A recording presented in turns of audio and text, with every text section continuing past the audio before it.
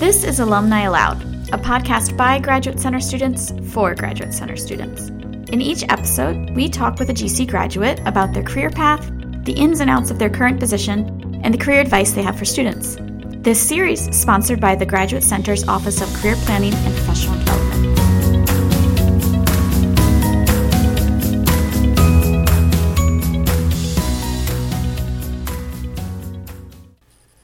I'm Abby Turner, a PhD candidate in educational psychology at the Graduate Center. I work in the Office of Career Planning and Professional Development, and I interviewed Alana, who earned her PhD in Classics from the Graduate Center. She is now an assistant professor of foreign languages and literatures at Valparaiso University. Today I'm on the phone with Alana Karras, and she got her PhD in Classics from the Graduate Center, and she is now an assistant professor at Valparaiso University in Indiana. So she's going to walk us through her professional journey and how she ended up as an assistant professor at Valparaiso. And she'll talk a little bit about what she does and also hopefully give us some tips for the job search for faculty positions. Hi, Alana. Hello, how are you? Good. Thanks for joining us. Why don't you start off giving us some background going through graduate school, and I know you also have a master's degree. Walk us through that, and then your professional experience after leaving the Graduate Center. I ended up going to a small liberal arts school myself. I did not major in classics, however, until afterwards I realized, okay, well, maybe I should try out a teaching career path. So then I went to the University of Dallas to get my master's in humanities, but I went there primarily to learn Greek and work a little more on my Latin in preparation for PhD applications. So I went to University of Dallas, which was a phenomenal program for Greek and Latin for that matter. And then from there applied to CUNY and other places for my PhD program. I was very glad to get into the Graduate Center. And then I did the program at CUNY, and I have to say I really, really enjoyed it because the great diversity of people in my program and also the opportunity for classics to take courses from other universities as well. So we took courses from NYU, from Fordham, and from CUNY. At least I took from those three places, and to enter into the larger community of classicists in New York City. Were you working at all while you were finishing your PhD? Yes, definitely. Mm-hmm. I taught for quite a bit, primarily at Hunter College, and then my last year I taught about 3 different jobs at 5 different universities, campuses, just to finish off everything and pay the bills while I was finishing my dissertation and applying to jobs. I worked a little bit at Macaulay Honors College as like a writing mentor. I worked at the Schwartz Communication Institute down at Baruch, and also all the while I taught at Hunter, and I also taught a course at the College of New Rochelle because I was living out there. So I've had a ton of teaching experience, and also I had started teaching Latin actually in my master's program. So I had quite a bit of language teaching and some other courses teaching experience by the time I went on the job market.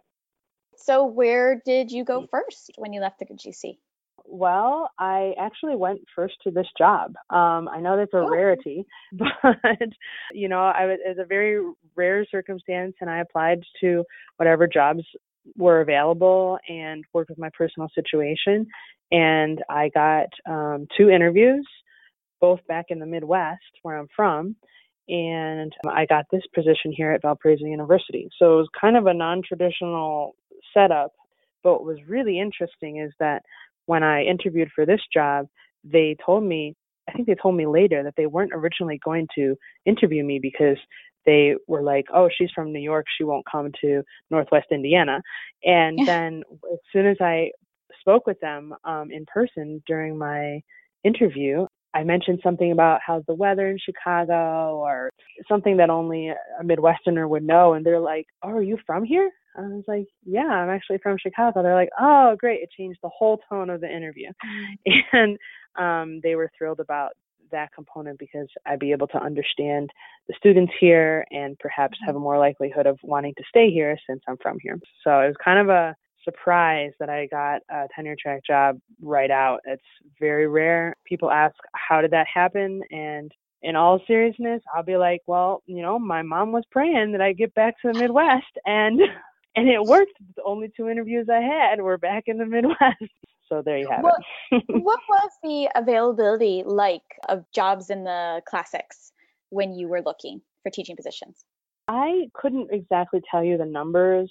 I think I only applied to, I think, about all told 11 to 15 jobs because of what was available to me, what would fit my description, and what would match some of my personal commitments. But I think maybe there were 30 some jobs, not that many.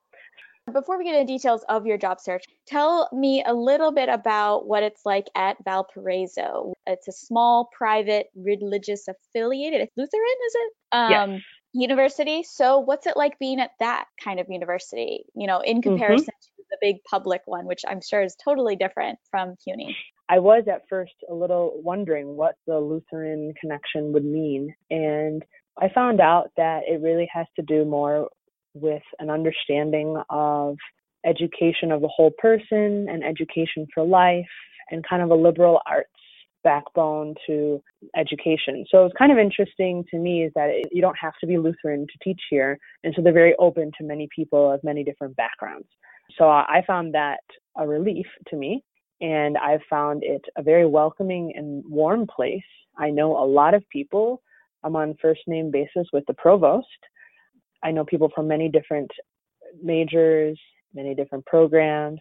And I kind of like that component of knowing many different people and being able to work in an interdisciplinary way with them. One of the main differences coming here from New York City or the cornfield and the kind of small town component, you go into town with your friends to get a beer or something and you might see students. So that was definitely a new phenomenon to me, but you kind of figure out how to work around that. The other component with the student body, it's very different in terms of ethnic diversity. But the nice thing is Northwest Indiana is close enough to Chicago that you do get some diversity. What I found is a larger quantity of diversity is with social economic diversity, cultural diversity in terms of just exposure to whether students are more sheltered or not. But students are students, I think. They're kind of all in the same boat. There's less ethnic diversity, but on the other hand, they're students and they're eager. They're kind of like an average CUNY student in that sense. Some very, very eager students, very, very intelligent students, and then students who had a disadvantage in terms of the way they were educated in elementary school and high school. So you get the whole gamut here. I think one of the biggest differences here is that you can really make an impact in university community because it's so small. Whereas at a larger place, people might not know you, or there might be more bureaucracy to pass through in order to accomplish something or make some changes in the culture of the place or in the culture of your program. But here, first semester, they needed someone to kind of revive things, and I didn't quite know what I was getting into, but I was able, as a first semester assistant professor, to revise the classics curriculum into something that is more updated and more attractive to students. So, updating the classics. Yes, exactly. Also, because the way it is taught now and the different components of how it does have an impact on so many things in our current day culture and has something to say. And everybody from any political spectrum always goes back to citing the Greeks and the Romans. So bringing this forward to students now and so they can see the relevance of it is an important mission, I think, of classics in any institution. So I was able to network with a lot of university professors from other universities or other small colleges and see how they've updated their curricula. And I was able to change the program now to Greek and Roman studies. It's geared towards a much more global audience and has kind of gotten rid of some of the more, stale infrastructure. And on that note, why don't you tell us a little bit about your responsibilities as an assistant professor? What kind of hours are you keeping, your interactions with students, your teaching load, stuff like that? One thing that's really nice about this institution as well is that the culture here is faculty go home around 5 or 4:30 every day, and they do not email you on the weekends. And that, to me, coming from New York, was a huge relief, because then you can have some sort of appropriate work-life balance. You can have your family, you can have some sort of social life to whatever extent you can as your pre-tenure. But there's allowance for that, and they expect you on the weekends to relax a little bit. They expect you during the summer to relax a little bit.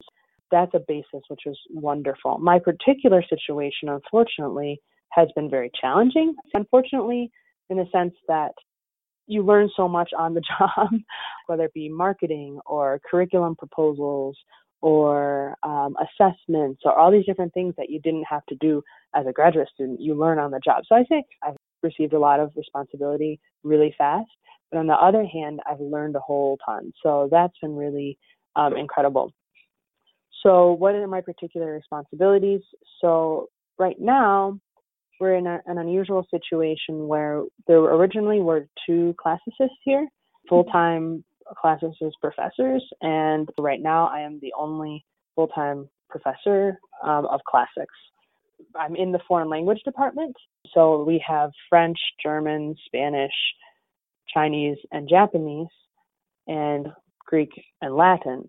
So I teach Greek and Latin and all the culture courses, whether it be archaeology, mythology, Greek civilization, Roman civilization, topics courses, Greek and Latin roots, you name it. I've, in the past 2 years, prepared 14 completely different preps and delivered them.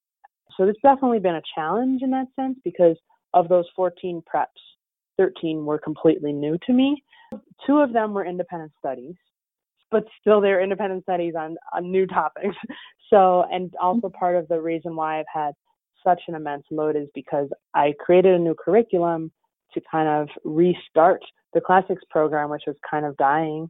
But because there's a new curriculum, now I have to help some students transition from the old curriculum and graduate from the old curriculum, which had more demands, then at the same time jumpstarting this new curriculum, which has more focus on the culture courses, and it enables students to double major a little bit more easily. That has definitely been a challenge. My first year, I was really unable to get much publication or writing in. And then the second year, this year, I've been able to get something out, but it's been a challenge in that sense. So then also, I'm technically the section head in terms of all the administrative work, whether it be advising, helping students with study abroad, coming to meetings, making decisions about the program as one of the section heads, and all those other different administrative things that I really had no idea about. Those are the other kinds of responsibilities that a section head has. That's kind of the gamut of what I do here, and it's been an interesting experience.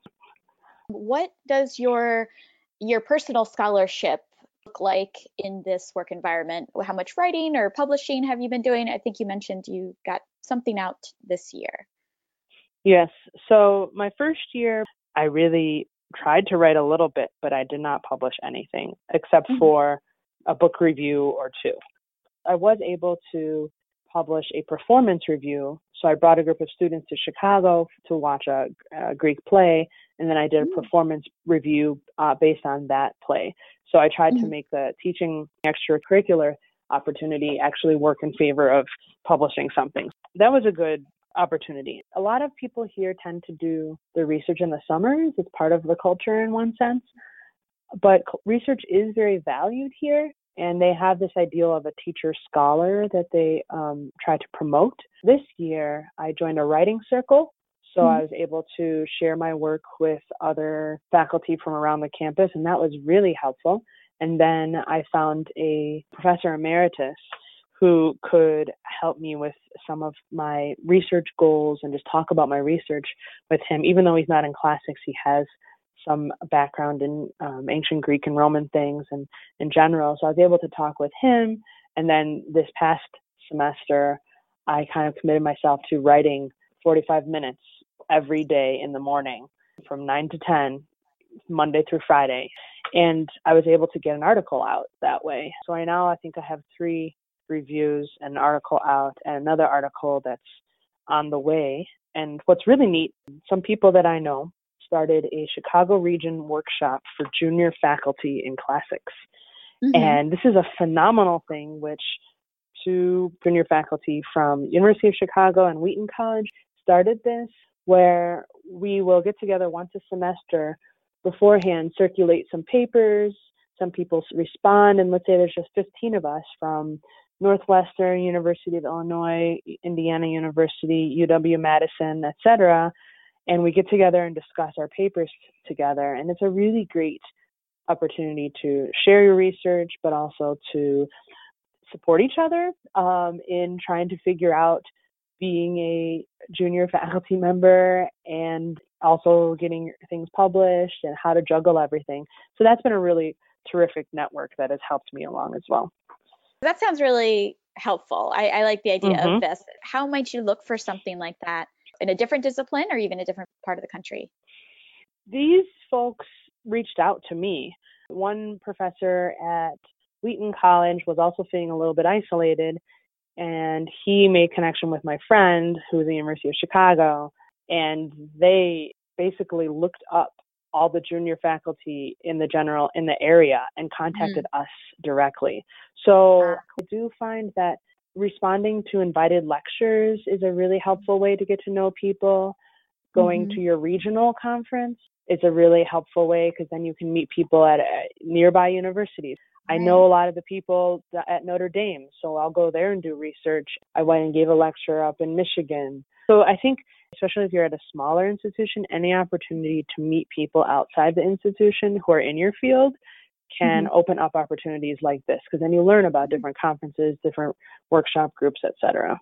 Or if it doesn't exist and you're in a small group like Classics, you could just start your own, right? Exactly.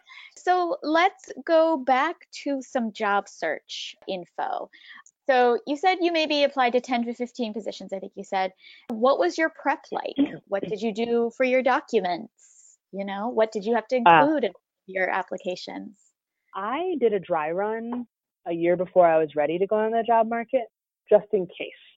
And I think I only applied to 3 jobs. But because of that dry run, I had letters of recommendation lined up. I had my research statement, my teaching philosophy, my writing sample. I had all that lined up. So that helped immensely when the following year, when I really was about to finish, I was really on the job market, because then I just took from those materials and updated them or revised them. And I worked a lot with the Career Center. I worked a lot with you all, and you guys were wonderful and really helpful. We also had a course in the Classics program where we spent the entire semester just working. I think it was like a 1-credit course. I don't remember exactly, where we just worked on the professionalization of our profile and these materials and documents. And I found that immensely helpful as well. The other thing that I did do, which is kind of tangential to the actual job search, is that I would go to the Career Center and make plan, B, C, D, E, F, and G in case I didn't get an academic job. So that was one thing that actually I found very, very helpful, and I still do, because I realized I can do many different things. I took all the different tests and whatever, and I explored other opportunities and made some connections and networks with different people, whether they're working in academic administration or in high school teaching or in think tanks or in nonprofits. So I had a lot of connections going into the job search. So that really boosted my morale going into the job search, because I realized, you know what, I'll try for this. And if it doesn't happen, or if it's just not going to work, I'll do something else for a year. Or I had my teaching kind of lined up that I could teach enough courses within the CUNY system to make things work and move along. So I have to say that was an integral part of my job search preparation, was just looking at other avenues for the future and not feeling like I would be stuck if I didn't get my ideal academic job or an academic job at all right off. So I would say that was probably one of the most important things. How did you prep for the interviews? Well, we had some mock interviews through this 1-credit course I was telling you about That was very helpful because I was able to practice Skype interviewing. That was really helpful. And then I did mock interviews. Once I knew I had interviews with professors or with institutions, I practiced again with a colleague or a friend and had a series of questions that were on the website. Joy Connolly wrote this guide for classics people going on the job market. So I looked at her questions and wrote little blurbs about what I would say. But also when I did the on-campus interview or even the in-person interview, I made a point to like read everything about the institution, but particularly the classics department inside and out, and see just the kinds of courses that they offer, and see what courses I would like to offer, what courses I could offer, what course they might want, but I don't know if I could offer. Like, for example, even for this job, I kind of laughed before applying to it. One of the very specific things they asked for this job was that someone could teach archaeology. And I really know very little about archaeology, and I'm a literature person, but I was like, well, I'll try. When I looked a little deeper, I realized they're really looking for a generalist, someone who could teach many different things. So what I did to prepare for the in-person interview is I particularly thought about that archaeology course because they had mentioned it. And like, well, how could I teach that? What kind of experience could I bring into it? So one thing I did is I applied for a program to do the summer between graduation and the fall at the American Academy in Rome, so that I could have some experience looking at archaeological artifacts on site and bring that into my archaeology course, and also bring that to the interview saying, I don't have a ton of experience in archaeology, but I'm going to this program that's 6 weeks long at the American Academy in Rome, and I'm going to gain a lot of insight from there. You know, I do a little bit of work with this in my dissertation, so I was able to present a case for that course in the interview that was helpful. And as it is, I just taught that course this past semester, and it works. So. Right. And I think you're speaking really well on why we encourage students to be specific with their job materials. Like you did research on that university, found out exactly what courses they needed for their program to run, and then you explain to them how you can fit in there very easily. That's really great that it worked for you. That was such a good idea. So what other advice would you have for current graduate students who are looking to get that additional professionalization, maybe expand their network? So one other thing that I found very helpful being a junior faculty in a smaller institution is that I am on a committee in our national society. I'm on the Society for Classical Studies. One thing that fell into my lap while I was in graduate school was an opportunity to be on the Graduate Advisory Committee, it was really a graduate advisory group at the time. I was working at the time with Joy Connolly before she was the provost at CUNY. What was interesting is this was like a small, unofficial group of graduate students who were thinking of proposing ideas to the SCS for the betterment of graduate students, et cetera. And it now has become an actual committee within the SCS. So because I was on the previous one, I'm also part of the actual committee. And because now I have graduated and am a assistant professor, I'm the chair by default.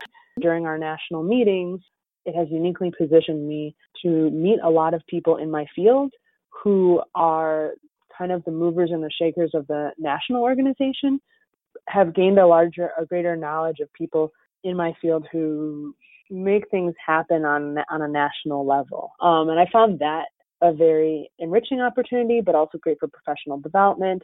So I found it really helpful to not only go to conferences and present at conferences, but also if there are small opportunities, sometimes these service opportunities in professional organizations can be a helpful tool for networking and your professional advancement later. And they're national, so you probably know classicists all over the country now from that. Yes, definitely. Is there any last bits of advice you want to give to Graduate Center students, maybe particularly classicists, but maybe not? I think that the most important thing for going on the job market, or for going anywhere in one sense in in an academic field is to know yourself and be able to have a work-life balance and know how to create boundaries about how much you want to work, how much you think your work is worth to a certain extent. And that's why also I really strongly encourage any graduate student to explore other career options, not just the traditional professor route, just because it is very empowering to know that with a PhD, you can do many different things and they're all of completely equal worth. And you're bringing all your expertise and the skills you've gained to the table. So I found that preparing in that way it really helped me on the job market. And it also provides me a certain security now as well, knowing that I can do anything. Yeah. I thought that was really good advice to explore all your options so that you know you can go many different ways after graduate school. Yeah. Then we can wrap up. And I want to thank you so much for taking time out of your morning and talking to us. Thank you so much. You're welcome. It was a pleasure. Thanks again to Alana for spending time to talk with us about her job search and her work at Valparaiso. If you'd like to make an appointment with one of our career advisors like Alana did, visit our website at cuny.is/careerplan, and you can follow us on Twitter at CareerPlanGC. Thanks for listening.